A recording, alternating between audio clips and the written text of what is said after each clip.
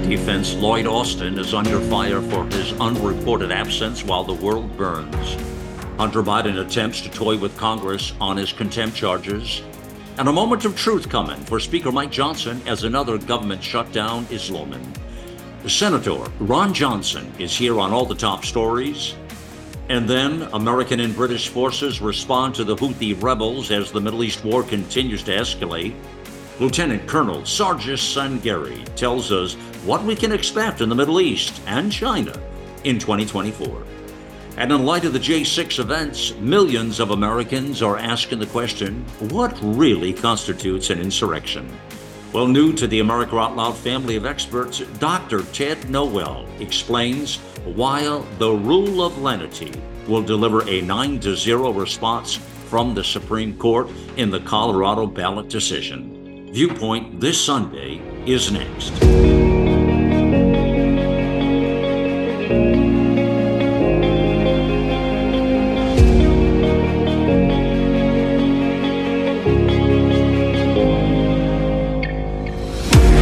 It is time to put away the bias, the lies, and deceit, and bring forth real talk from real people about real news, providing the out loud truth and capturing the essence of a new generation, all in a fast-paced hour.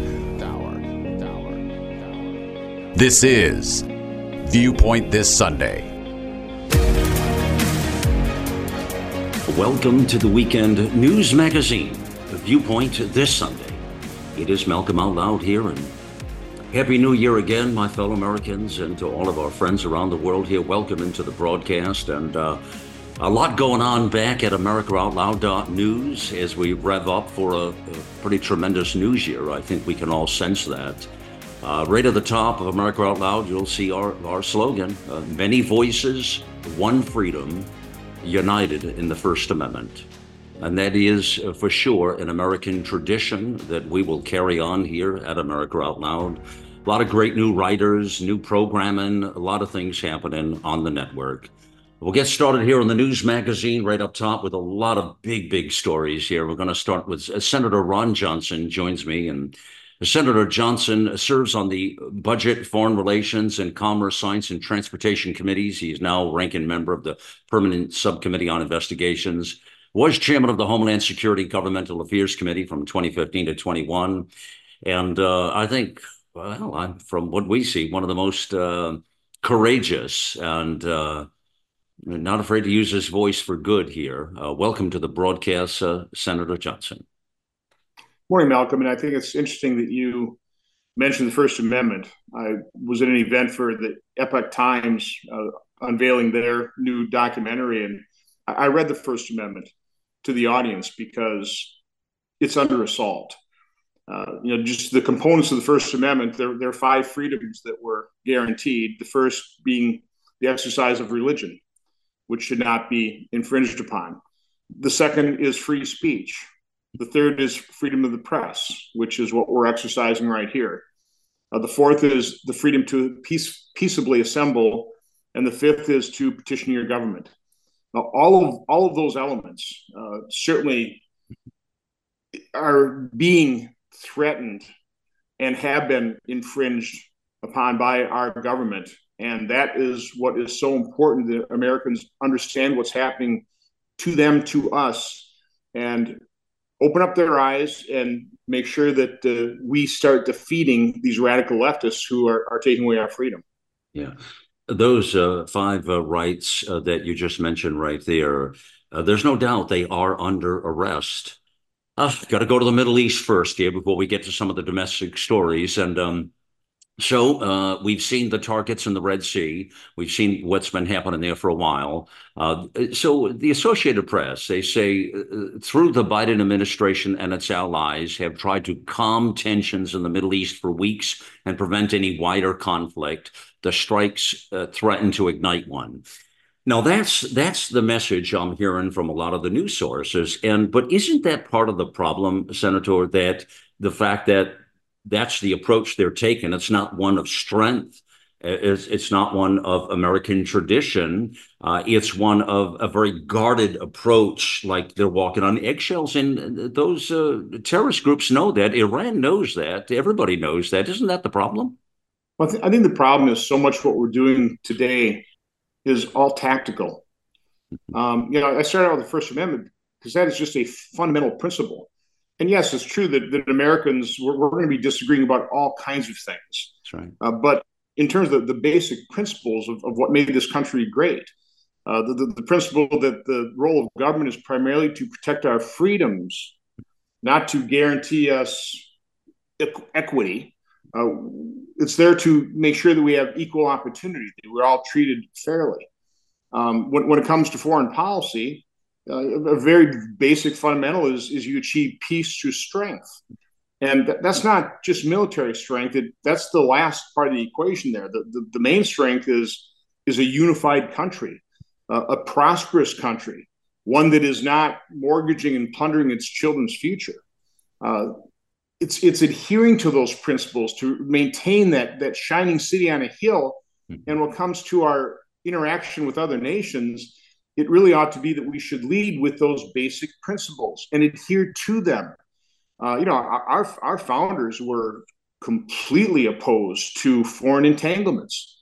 Now, with World War II and the rise of America as the world superpower, we have been thrust into the position of being a world leader, a global leader.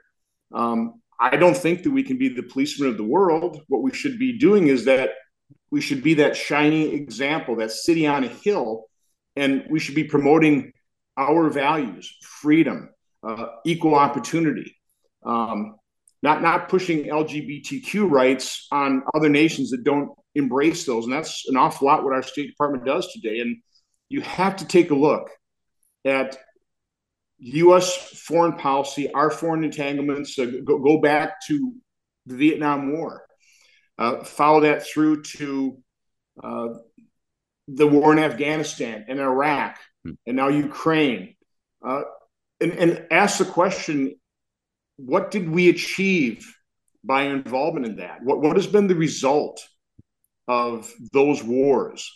And what's going to be the result now of taking military action? And I certainly understand we need to keep, shipping lanes open. Our Navy should be used to maintain the freedom of the seas, but that should be done in concert with all world powers, including China, including Russia.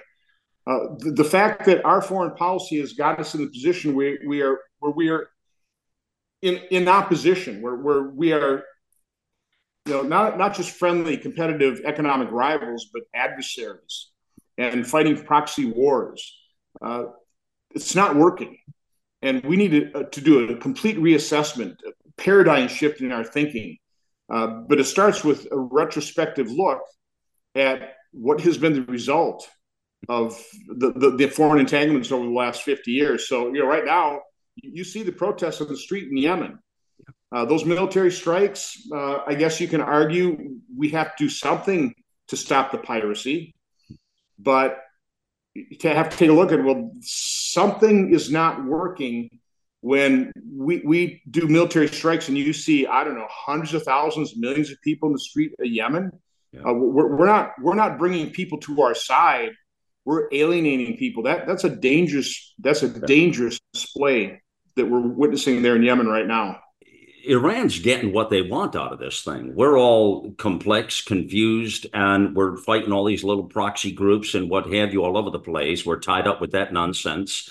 In the meantime, I think they're winning. They've got the whole deal where they want it because we're not willing to be brave against Iran by bringing it to them. And until we bring that to those powers, isn't that truly, truly the problem there? Certainly, Iran is the problem in the Middle East, no doubt about it. But the fact that Iran isn't isolated, that Iran is aligned now with China and Russia, the fact that so many of our actions have pushed Russia into the arms of China. And so we have this axis of evil. And a nuclear Iran threatens China's position in the world, threatens world commerce. China should not be working toward propping up Iran. They should be working with us to isolate Iran to make sure it never becomes a nuclear power. So that's really what I'm talking about. Is we need to rethink what our actions Again, I'm not blaming America. We've got some pretty evil people in charge of these other regimes, but I would like to think there's a more intelligent way of pursuing our aims. I mean, let's just take a look at Russia. It's been reported that James Baker, at the fall of the Soviet Union, told Gorbachev, or whoever the ambassador to Russia was at that point in time, that we would never move NATO an inch to the east. Right. We've moved NATO hundreds of miles to the east. We never should have let the tensions between Russia and the United States and Ukraine get to the point where Russia felt like they could get away with invading Ukraine. So again, there's just been mistake after mistake. We don't own up to these mistakes. We don't take a look at, well, that didn't turn out too well. Is there a better way of doing this? We're all in favor of sanctions, right? Russia bad, sanctions good, and not recognize the fact where those sanctions are causing these nations to hoard gold, to move toward replacing the U.S. dollar as the world's reserve currency. Again, it's pushing these adversaries into each other's arms, so they're becoming a stronger alliance against us, and it's going to become more challenging to us, driving up the price of oil, which is very advantageous to Russia. I mean, the sanctions aren't working against Russia. They're actually playing into Russia's hands, and we're just not willing to admit it because everybody's, sanctions are good. Well, sanctions are failing. Sanctions are probably counterproductive the way we're employing them right now. And they're going to lead to the downfall of the U.S. as the dollar as the world's reserve currency, which will be disastrous for us when we're $34 trillion in debt. Oh, yeah. I want to ask you briefly about Secretary of Defense Lloyd Austin. This unreported hospitalization as all this is going on. Quite striking that this has happened. Let me get just a quick word from you on this. Pretty shocking, isn't it? It truly is. I mean, I would consider it an enormous dereliction of duty on his part, but also the Biden administration. I mean, the world is in flames. I mean, you just saw we took defensive action with Ukraine against Yemen. We're at that point. We've been at that point for months as Iranian proxies have been attacking U.S. soldiers throughout the Middle East, attacking shipping lanes, threatening the free navigation on the seas. And during this time period, the president didn't even know the Secretary Austin was suffering from prostate cancer. And obviously, I hope for a full recovery. The secretary didn't tell anybody that he was undergoing surgery and he would be under anesthesia and not able to carry out his duties. I mean, it's amateur hour. Well, people are calling for his resignation or some sort of the administration do something. Should they, or should this just be overlooked, or what? I think he probably ought to resign. Truthfully, I mean, this is such an enormous dereliction of duty here. This isn't something that should just be overlooked. But Malcolm, if this were a Republican administration and Secretary of Defense serves a Republican president, the mainstream media would be screaming. Oh yeah. Okay. If this was Trump's defense secretary, the roof would be blown off. Are you kidding? Yeah. So again, I hope for his full recovery and stuff, but this is a major breach. It's just such a dereliction of duty. All right. I want to get your thoughts briefly on Hunter Biden. You're one of the most informed, you and Senator Chuck Grassley, who we spoke to many times on this story as well. I mean, totally are on top of this story with Hunter Biden. But it seems like he's doing his best to try to flip the script and go from, play victim now. It's a whole strategy they're obviously playing out. I imagine they're having these meetings in the back rooms of the White House, I would imagine. I don't know. But this was quite something. He came in with the congressional leaders and after they're going to hold him for contempt. What do you think about this new strategy that Hunter Biden? Listen, I got to tell you, and I don't want to spend a lot of time on this because I find all this a distraction, frankly. Because I'm going to tell you right now, Senator, no matter what happens with Hunter Biden, he's going to be pardoned at the end of the day. This guy will never see an hour of a jail cell in his life, even though he's a criminal. He'll never see an hour. I'm just going to put that out there. That's a fact.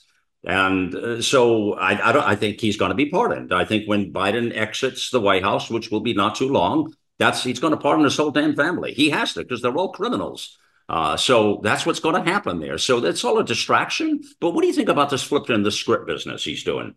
Well, first of all, as a father, I've always said I took no joy in investigating and exposing the truth about Hunter Biden to the American public. I didn't do it to attack Hunter or even his father, in the role of a father. The problem is his father, understanding the baggage that Hunter brought to the table, understanding the corruption of Biden Inc., decided to run for president.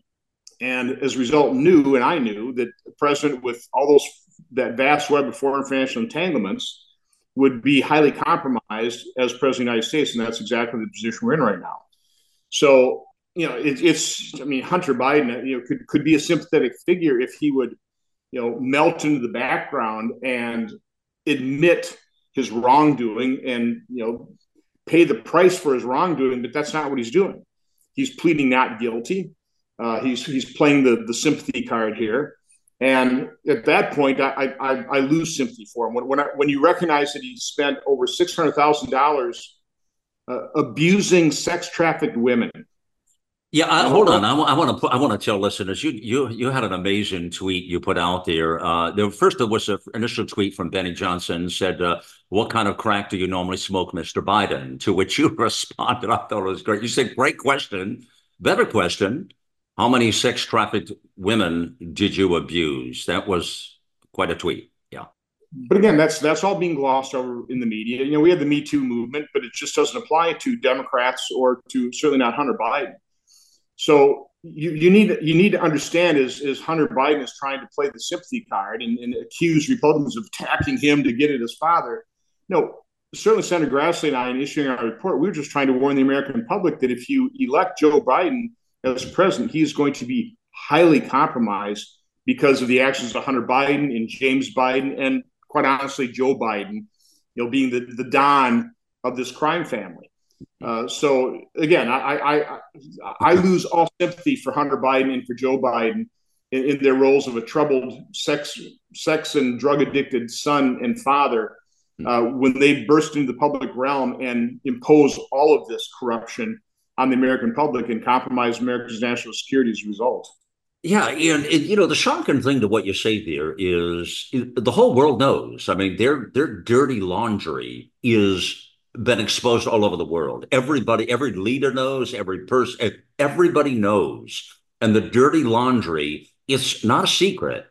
And so none of this charade is not playing well. But again, I find it all a moot point because they're definitely all going to get a pardon. There's no doubt on my mind. That's what will happen. This is what we do here. And it's the privilege that one man has as president. It's the one thing he can do. And that's what's going to happen. I want to turn to, this government shutdown looming. Boy, that's a soundbite we hear an awful lot in our lives. But Speaker Mike Johnson, okay, how is he going to maneuver? They've now separated their individual spending bills. Part of the government is in mode to close, which, frankly, I think a lot of listeners would enjoy a good long-term government. I know you can't really say that, but I can. Government shutdown to get it back into order. So what's going to happen with this now? He's sort of doing a lot of dancing there with trying to bring this all together. Is he successful in this endeavor? So understand how well honed the process is for plundering and mortgaging our kids' future. Yeah. And it was set in motion. Don't pass any appropriation bills. Instead, wait till you actually begin the fiscal year. Start passing continuing resolutions, have them expire right before Thanksgiving or right before Christmas, dump a multi-thousand-page omnibus spending bill loaded up with pork barrel spending earmarks, and just basically extort members of Congress to vote for that, or else you're going to shut down the government. Speaker Johnson accepted this role. Speaker McCarthy had set up a really grotesque process by not negotiating a $1.5 trillion increase to debt ceiling. He just suspended it, which will increase the debt ceiling by about $4 trillion when that suspension ends. So he was dealt a horrible deck of cards, and he's trying to navigate that with now a very slender majority. So I think Speaker Johnson is a really good person, a true fiscal conservative, but he's just got no room to move. They get sucked into the system. We knew that was going to happen. He's everything you just said. He's a good conservative Christian man. He's got great principles, but the system is so overwhelming. I think that's the problem with Washington. It's broken, Senator, right? I mean, he's in a bad spot, isn't he? You know. Again, we're not focusing on the main problem. I mean, we spent $4.4 trillion only 4 years ago. Then we went on the COVID pandemic spending spree, spending well in excess of $6 trillion each year. Now we've pretty well laid that in as a baseline. And so the MAGA Republicans, we're concerned about the fact we're plundering our kids' future, but we're only dealing with about less than 30% of the budget. And so we're trying to at least address that. That's what the House Conservatives are trying to do. That's what Speaker Johnson's trying to do. But what I'm suggesting is at this point, funding for fiscal 2024 has been so screwed up personally. And this is the Speaker proposed this, but he doesn't have the votes in his conference. It's just do a 1-year continuing resolution and turn your attention to the discretionary part of the budget for a functioning budget and appropriation process for fiscal year 2025. And he's having a real difficult time getting his conference to agree to that. Some people are just utterly opposed to CRs. I understand that, but you have to look at the alternative. If we don't do something like that, we're going to get in the end, we'll end up with a massive omnibus spending bill with all kinds of earmarks. I guess that's what I would, and I do, try and talk to conservatives and just take a look at the alternative and support something that's better than that. As much as you hate the least worst alternative, is better than what the probable alternative is going to be if we don't offer something else. Yeah, so, well, you're negotiating some rocky waterways very much with what you're saying right there. But this is what upsets conservative Americans and patriots. You're right, and they're upset with the fact that these cats run on a particular campaign or a soundbite, Senator, and they almost never follow through with the way they should or the way conservatives would like them to do. But the system is stacked against. And right away, when you look today, as I say to you, ABC, CBS, NBC, it doesn't matter what the network is. Those extreme right, not the crazy people. That's how you're branded. And most people pick that up in America and say, what are those extreme right people doing again, man? Trying to have some, common sense to our, but again, we're going to have to wait till we explode. And then someone's going to say, what happened? I mean, until somebody takes a stand, we're sort of in a very bad predicament. This last story is we'll end on right here. Probably used the word shocking a couple of times. I don't know what else word we use, but it is crazy. And when I first heard this story, I just really almost even couldn't believe it. Our school children up there in New York City, they couldn't get to school anymore. They're being replaced by the migrants. I mean, literally couldn't get into the school system because they're trying to educate and get all these migrants that are now in there into the school system, which is what we knew what would happen. And I mean, this is incredible. What do you make of this, Quick? Well, the only reason the mainstream media is even covering the catastrophe on the border is because they can't ignore it anymore. When you have Mayor Adams in New York with less than 2% of the migrant flow, about 100,000 out of the more than 6 million people that have been let in under the Biden administration, saying that that's going to bankrupt his city. And then an example like this where, school children who need to go to school, who need to learn to have any future in this country, now they're going to be displaced in their school by migrants. And, the hundreds of billions of dollars, these 6 million migrants are going to be costing us annually to take care of them. So the mainstream media can't ignore it anymore. And so now there's a little pressure being put to bear on President Biden and his allies in the Congress who want an open border, who caused this problem. We're negotiating with him. James Langford, I think he's trying to do a good job here, but the deck is stacked against him because he's negotiating with people that want an open border, and they're mainly negotiating for political cover. And so I think the result is going to be very unsatisfying. As hard as James Langford is trying to work this thing, the deck is stacked against him as well. So again, our big problem, and this is the greatest danger to our democracy, is the exercise of the freedom of the press is not being done with an unbiased media that is going to hold both sides equally accountable. Over the decades now, we have a highly biased media. They're a bunch of radical leftists themselves. They're basically mouthpieces for the Democrat Party. And I would argue that is the greatest danger to our democracy right now, is we don't have an honest and unbiased media holding both sides accountable. Yes, yes, yes. And, we got to be careful when we use that word democracy, but we got to keep reminding the leftist, progressivism, Marxist group that we are a constitutional republic, Senator. Is that not a correct statement? Absolutely. Yeah, And I completely agree with that. I'm just using the I term know. I know. I know. they are the danger to our federated republic. It's Okay. just like when people use the word MAGA and they've made such a mockery out of that. I have them try to. I'd rather have them rebuke America first. Like, so I don't even want to use. I don't really care about the America first. So who wants to downplay that?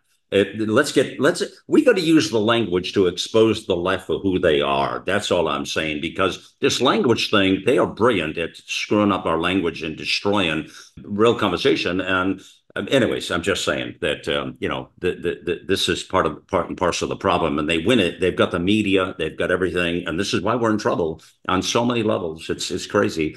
Thank you, as always, for joining us here on these stories and this your honesty and these your analysis on these things. Thank you, Senator. Have a great day and stay well. Absolutely. Okay, friends, we're going to take a pause here and come back and do a deeper dive with the Middle East here. Lieutenant Colonel Sargis Sangari joins us in just moments. Stay right there. More Viewpoint in just a moment. The America Out Loud Talk Radio app is on Android or Apple. It's the perfect way to listen in to the new generation of talk shows and hosts who are ready to inform and inspire. World-class care from doctors you can trust, all from the comfort of your home. That is One Wellness. Dr. Peter McCullough and his team at The Wellness Company launched the One Wellness membership to provide free monthly supplements and unlimited telemedicine access with doctors that share your values. Be a part of a revolutionary new healthcare system that puts your health and well-being above the interests of Big Pharma's bottom line. It's the way healthcare should be. Go to OutLoudCare.com today and use code OUTLOUD for 25% off your first month of One Wellness. Cardiovascular disease is the leading cause of death and disability. Lifestyle changes are critical, but you can also support your heart with concentrated nutrients. Healthy Cell created Heart and Vascular Health to support cholesterol and blood pressure with CoQ10, vitamin K2, resveratrol, and soluble fiber. And Healthy Cell's not a pill, it's a patent-pending gel you swallow. Get heart healthy. Go to healthycell.com and use code OUTLOUD for 25% off your first order. Healthycell.com, code OUTLOUD for 25% off.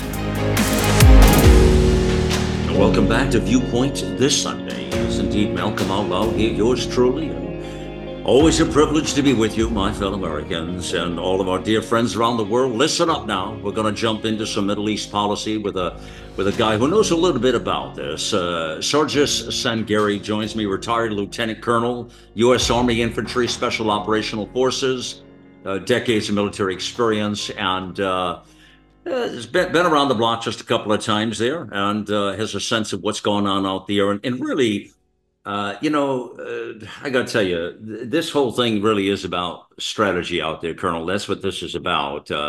Understanding, it's like the fog of war, really, what we're dealing with. So let's dive into it now a little bit here. Talk about a little bit about what's going on with the Houthis, Iran, and also Gaza has sort of quieted down a minute as the Houthis are revving up in the Red Sea there. You see, we have these attacks, British and American forces. A lot of people think it's a little late in the game, but better late than never, I guess. The Houthis, they're not backing down. They're pretty abrasive, but that's how they grabbed the capital out there anyways and did what they did. But they're saying they're going to retaliate in other ways. What's your sense of this right there with the Houthis there? Well, first, it's good to be here. I mean, the Houthis are being paid by Iran. They're established by Iran. They're funded by Iran. So they're going to do what their boss tells them to do, just like everybody else here would. And the same thing when it comes to the Hamas and Hezbollah. I know in August of last year, I sent out the note that the attack against Hezbollah will be imminent because we kind of saw this coming, that Israel was at a crossroads, that it would have to take action against the Hezbollah if it was going to survive what was going to happen starting in 2024. I truly believe that action cannot be avoided. It's whether or not the United States is going to get involved in supporting its ally Israel. during these operations. Keep in mind, Israel is suffering casualties because of the restrictions that somewhat have been put by Biden administration's force on Netanyahu, where instead of basically bombing a building, that the entire building is nothing more than a military basing. You have Israeli soldiers that have to go floor to floor and room to room, and you will suffer more casualties in that capacity. When we initially went in and were fighting the insurgents in Mosul, the first Mosul insurgency fight cost almost 60,000, 40 to 60,000 civilian casualties. And to put a demand on the Israelis that they have to be very careful about how they're clearing the entire area of Gaza is going to allow them to be in a position, unfortunately, that they're going to receive more casualties. And whether or not they're going to have the will to fight, as far as the Israeli people are concerned, against Hezbollah once that front is open, is going to be difficult. So what's happening with the Houthis is nothing more than the pre-stage for what is going to happen in Lebanon. Yeah, that is a great assessment opening up here. I got to tell you right now, you covered the whole spectrum there of Hezbollah a bit and what's going on in Gaza, and of course Iran being behind all of this, and the casualties, as you point out, rightfully so, that Israel, why they've been able to minimize a lot of it. This combat on the ground was always going to do that because that's by design there. Now, the question you brought up just a second ago, it was whether the Biden administration will support that you're very confident. In fact, you just did a show on Hezbollah, a great interview, by the way, but you talked about it, about that this is imminent, what will happen there. What are they, everything's timing in this game. What are they exactly waiting for? You expect that other shoe to drop with Hezbollah. And of course, they have a lot more firepower than Hamas had. That's a problem for Israel, isn't it?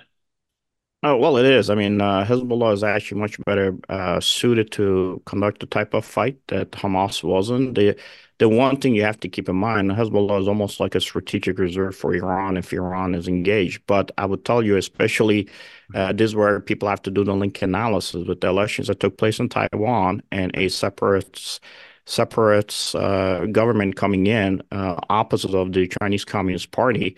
Now it may push the timeline for the CCP ahead. And keep in mind that really the person who's the backbone for Iran, as much as Iran is calling the shots with these different groups, is actually the China, the Chinese Communist Party, and the Shanghai Cooperation Organization, which Russia and Iran are signatories to.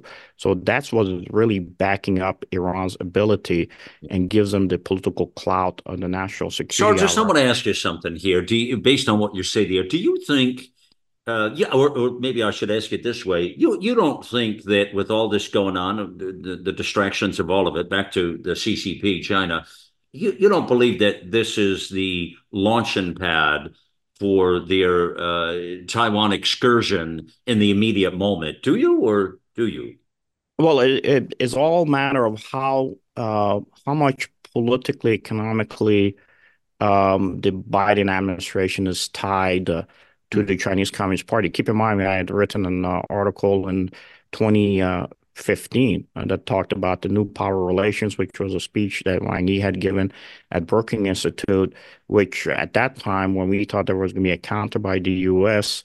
as to China's vision globally with the U.S., that Susan Rice would give a counter, but Susan Rice stood in George Washington and talked about how we can actualize their Wang Yi's proposal. And, current administration still has a lot of those individuals from the Obama administration that are tied to it. And the focus of the Obama administration at that time was to be able to have a better, more linkage with South America, which you can see right now coming to the southern border.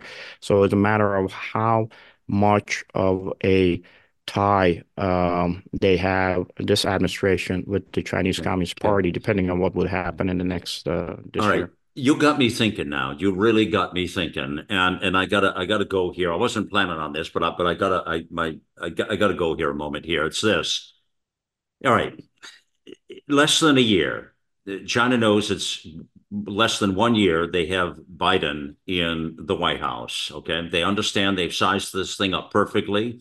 They know who he is very intimately, and now they know there's going to be a change of government in the beginning of 2025. Now, we're distracted, as you just say, with all these world events. What's happening in Ukraine, Russia is a major distraction, and surely the Middle East has got us pretty tied up. Now, most people I speak to on the other side of this, Sargis, believe that, well, really, we're talking a couple few years away, maybe even longer than that, before they try to go after Taiwan.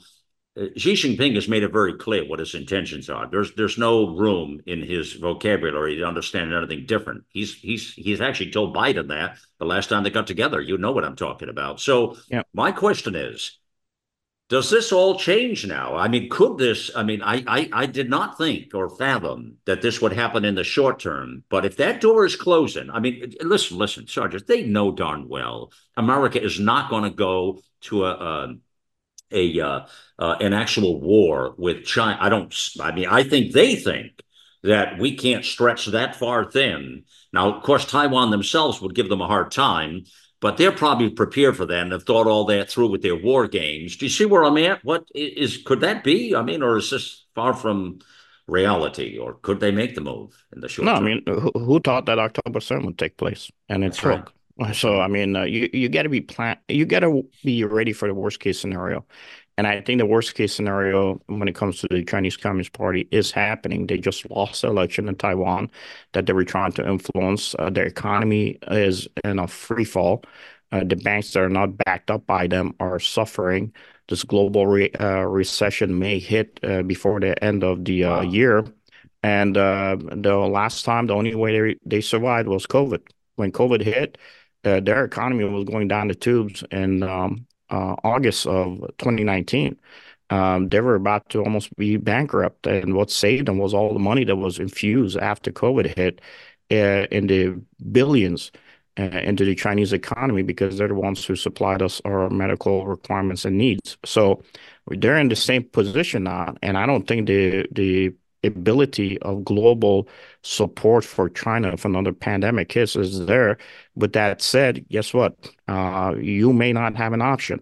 Sometimes, look, and the enemy knows that this is the only route you can attack into the enemy lines. But you have to do it. The terrain doesn't change. The timing doesn't change. There is an art and a science for political gains, and war is nothing more than a means of political discussion. I think they're trying to avoid it, but if there is a major loss by U.S. forces in the region, I think even then, even as much as Biden is somewhat compromised, I would say nicely, with the Chinese Communist Party, he will have no choice when the generals walk and say, "Sir, this is your only option because of what they did," Mhm. and he Right. would have to go. Yeah. And that's the only way the equation will change. Otherwise, even the Japanese are not confident that U.S. will stand by him once the shooting war takes place or stand by Right. Taiwan. Taiwan still doesn't have the munitional capabilities to be able to support itself.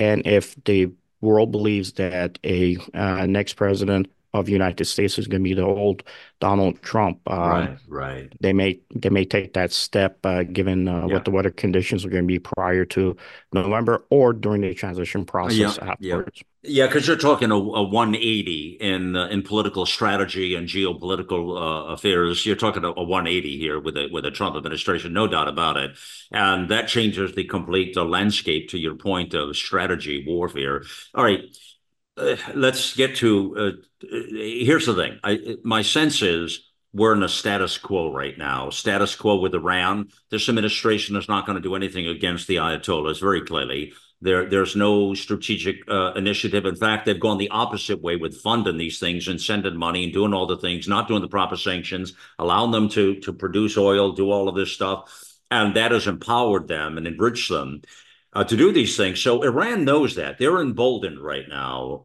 to do these things. Iran, and right now they're playing this chess game. I'm going to say to you right now, and you tell me back, but I'm guessing, I'm thinking here, Iran is playing the chess game brilliantly right now. They are really working it over and tightening the screws pretty well to our country, to freedom, to the West. Is that a correct statement?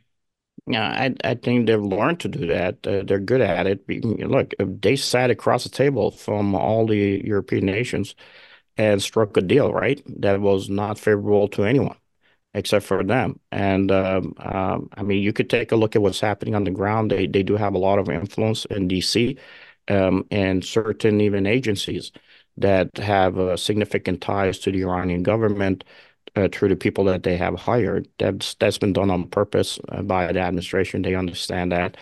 Take a look at what happened with the new tanker that was just taken. As much as we will say it's not an American tanker, it's Greek registered, but it was pretty much an American tanker requirement when it came to the oil.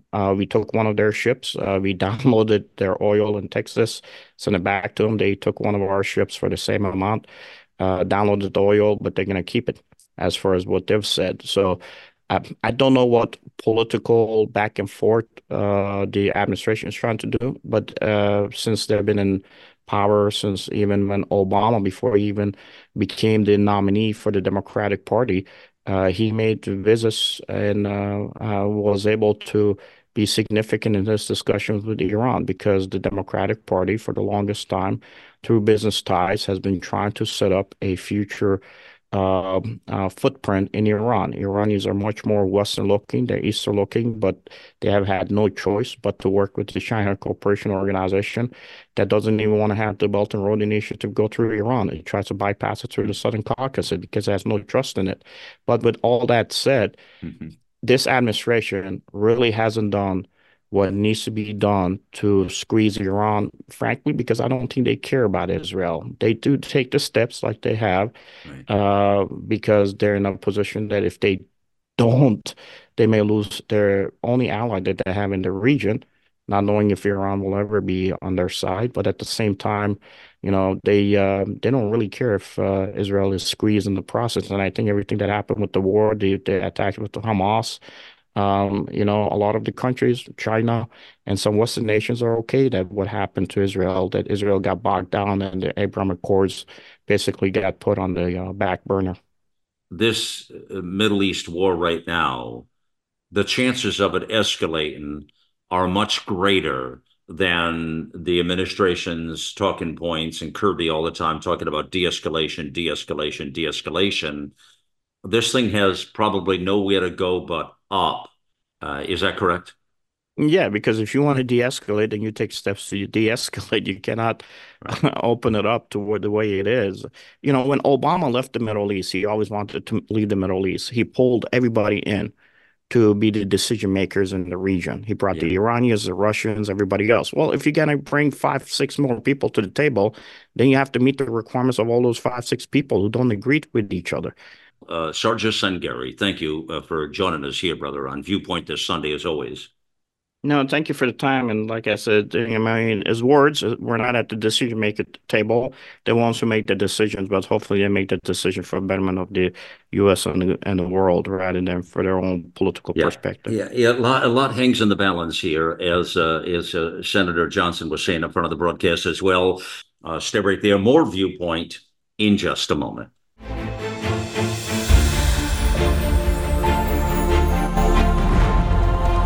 Changing the world one person at a time. Here we take on the challenges of our generation so that we can preserve future generations. We know that if America fails, the world will fail. It is incumbent upon us to carry the torch for liberty.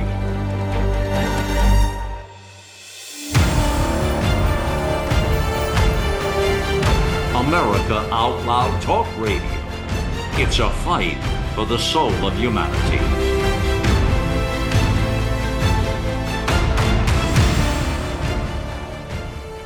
Cofix RX Nasal Solution has completed the circle and is now offering throat spray with povidone iodine. That completes the protocol doctors like Peter McCullough recommend. If staying healthy is important, you'll want to make sure to add throat spray to your next order of Cofix RX. For a limited time and exclusive for America Out Loud listeners only, you can save 25% off your entire order. Let's double down against colds, flus, strep, RSV, HRV, COVID, and more. Click the banner or go to America Out Loud shop to get 25% off your entire order. Use coupon code OUTLOUD25. That's coupon code OUTLOUD25. The buildup of spike proteins is dangerous to your health. Global Healing's Foreign Protein Cleanse detoxes your body, removing the spike proteins, allowing your body to repair from within. Formulated by Dr. Edward Group and by Dr. Brian Ardis, Foreign Protein Cleanse targets and detoxes spike proteins in the body. Go to americaoutloud.shop and get 15% off using the code OUTLOUD. Global Healing, giving you the power to take control of your health naturally. We join you back here on Viewpoint this Sunday. First of all, I want to introduce you to somebody new that I just think is just a great writer, author, but the way he jumps into and gives the analysis on this, I thought has been brilliant. And it's a privilege to have him on the platform of the network here. And that is, we'll call him Dr. Ted, Ted Noel, MD, as we say here. But Ted, welcome, first of all. First time we talked on here to the broadcast to Viewpoint this Sunday, sir. Well, thank you for having me. It is our privilege. And let me have you, as I introduce you to listeners now and to our audience here, take 20 seconds to tell folks about just what your backdrop a little bit and who you are, please. Okay, I am a retired physician. I practiced anesthesiology and critical care medicine for 36 years. And I'm also a bit of a polymath, so I'm involved in a whole raft of discussions ranging from medicine to politics and on into the scientific realms. But I have lately found myself completely immersed in law. The nice part about law is that it has to deal with logic when you're looking at law per se. And that's where we are with the questions arising out of the Colorado decision. One of the op-eds we want to talk about today that I encourage people to read in its entirety a couple of times, the rule of lenity, because there are so many very interesting points you bring up there. But one of the pet peeves I've talked about is this insurrection business. The insurrection that never really was, because nobody was ever charged with any insurrection. And first of all, let's tell folks what the rule of lenity is, because it's about lost on all of us, but it's fascinating. What is it? The rule of lenity is the rule of strict construction, and it's a principle of criminal statutory interpretation that requires when a law is unclear or ambiguous, that means can be interpreted two different ways or three or four, a court must apply the law in the manner that is most favorable to the defendant. That is, you apply it against the state. That point now is a brilliant point when it comes to all the questions surrounding this insurrection business and the 14th Amendment and what has transpired here. And back to, of course, the J6 committee and Nancy Pelosi and what they were trying to accomplish here through the dead of night, I guess, because it was not done in the light of day. Trump never got a chance to really put on a talk. He never played defense or offense. He was excluded from being part of that conversation, right? I mean, the J6 committee, it didn't play well. The J6 committee, he was excluded. In the Colorado hearing, there was actually a hearing where he was invited to present testimony, but he was not allowed discovery. He was not allowed any of the proper presentations that would have said, wait a minute, you guys have a problem with this case. And as a result, the trial judge found, yes, he committed insurrection, but no, he's not an officer of the United States. So they were handcuffing him coming into that conversation. He didn't play that game. And at the end of the day, they made the decision that you don't think that let's get to the Supreme Court. What do you think they do on this? I think there's a really good chance the Supreme Court goes 9-0 against Colorado. Wow. And there are several points involved. Go ahead. The first one has to do with, did he commit insurrection? And the problem here is simply that the term is not defined. And that gives us a problem when we look at the 14th Amendment. If you go through the history of the 14th Amendment, it was right after the Civil War, and all of the conversation, or nearly all of it, had to do with the recent insurrection, which was the Confederate rebellion under arms against the North. And so that's the context they understood it at that point. Now, does insurrection mean something else? There are several definitions out there which give you this broad range, but what in the world is insurrection? You don't have a clear, as the law says, bright line definition. And with no bright line definition, how do you convict anybody of it? You know, Ted, the whole thing about J6 gets to me, the core of it is the redress of our grievances. And the folks who went up there, it was a bit of a party atmosphere for some, but I know a lot of people firsthand that were in the block of people, didn't enter the Capitol, so they didn't end up in prison somewhere. They've hunted and seeked those people out, and those people have paid a heavy penalty and price to be part of this circus-like atmosphere. But a lot of people I know that were there said, really, things look chaotic on video and camera, but they weren't quite the way the media presented the case of what had happened. But the redress of our grievances never really took place, to the point of what could have Mike Pence, what should he have done? Well, the issue involved has to do with the process of counting electoral votes. And that's all in Article 2. And it says that the vice president shall count the votes. The problem you have here is a definition. What is a vote? A vote is a preference that is cast, in this case, by a duly elected elector in the time, place, and manner specified by the state legislature.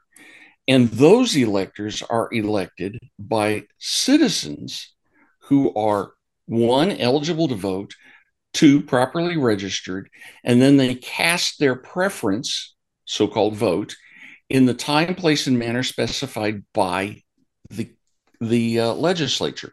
That's bright line law in the Constitution. And ultimately, what happened was we have a half a dozen states. I mean, the big ones come to mind are Georgia, Michigan, Pennsylvania, Arizona. Those are the big four that come to mind instantly, that didn't follow the law as established by their legislature.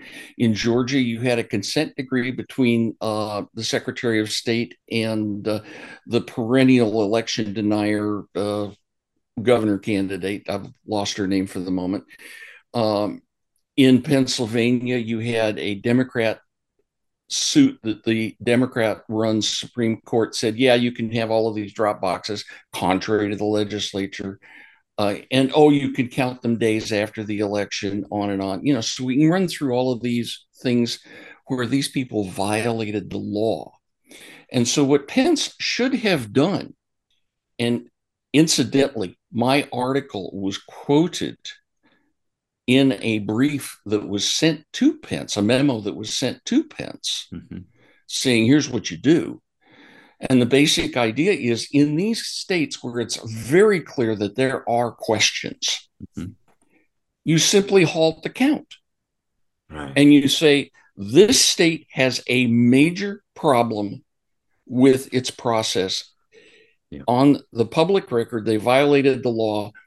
This must go back to the state legislature for the state legislature to render an opinion. See, that's all he had to do. He wasn't asked to rebuke the whole election. He wasn't asked. That's the talking points. Oh my God, I can't refuse to. But he didn't do that. He went ahead and got sucked into the whole narrative, basically, and didn't fulfill his constitutional duties based on the measurement of what you put out in this. If the Supreme Court, you made a bold statement a moment ago, 9-0, if it does become that way, and we don't see much that goes that way, but you're just saying that's how accurate and precise you feel about this decision. Now, if it is that way, let's just take this a little bit further with Trump now. We've got, as you say, Colorado, we have Maine. Other states have been talking about it as well, trying to pull him off the ballot and so on and so forth. So what happens with Trump? We see what's happening. We got the Iowa caucuses right on the doorstep here. You believe they're not successful with keeping him off the ballot. He moves into things. Numbers are escalating high. Give us your viewpoint on what do you think happens with Trump as we take this further? Do you think he is in the right place at the right time? Do you think his numbers seem to be there? Can anyone else rival him in the GOP itself? And how does he do against Biden? I'm curious to get your opinion. Okay, several things. I wrote in American Thinker quite some time ago after the Mar-a-Lago raid that Donald Trump had become the essential candidate. I would prefer my own state governor, Ron DeSantis, but hey, Donald has become the essential candidate as the in your face, you have thrown everything at me, you can't win guy. That's the basic idea. Yeah. I believe he will be the Republican nominee. I don't think there's any question about it. The other people just can't get enough oxygen. He sucks it out of the room. His persona is so much bigger than life. But you see, but you see the establishment has gotten way behind Nikki Haley. You see that going on, right? Yeah, that's going to fall real quick. She simply cannot overcome her popularity deficit. And she has just recently said that all of this southern border stuff is from global warming. Oh, my dear. Wow. I saw that yesterday. Okay. You've got to be kidding. Yeah. Right. I mean, she is a rhino. She's a warmonger and whatnot. And frankly, she can't compete with Trump. She can't do it. Yeah, point taken. We agree. Okay. In any case, against Biden, the issue here is not can Donald Trump beat him. Donald Trump can beat Biden in his basement. Donald Trump doesn't have to come out of the basement to beat Biden, but he will, and he will pound him and pound him. Our issue here has to do with free and fair elections. And at this point, I bring up a fellow named Jay Valentine, who is the guy who invented the fraud detection engine at eBay. Yep. Jay's been on this broadcast, by the way. He's been on with us, Okay, brilliant. He's a big data guy, and clearly has shown that there are huge numbers of undeliverable ballots that will find their way to Democrat operatives to be voted for Biden. That's how Biden was installed like a toilet. Sorry. But now that we're aware of this, do we have a better shot at exposing more of this next go around? Or? We first of all, the Republican National Committee is worthless on this. So we have to have a lot of local candidates, state and local candidates pushing this. And if they do it, most of these states will change radically. It's even possible Trump could win California and New York because those two states are being so destroyed by Democrats. Wow. Well, I'll tell you what, that's another bold prediction. If that happens, oh, man, I'll tell you what, it'll be time for celebration somewhere here for sure here.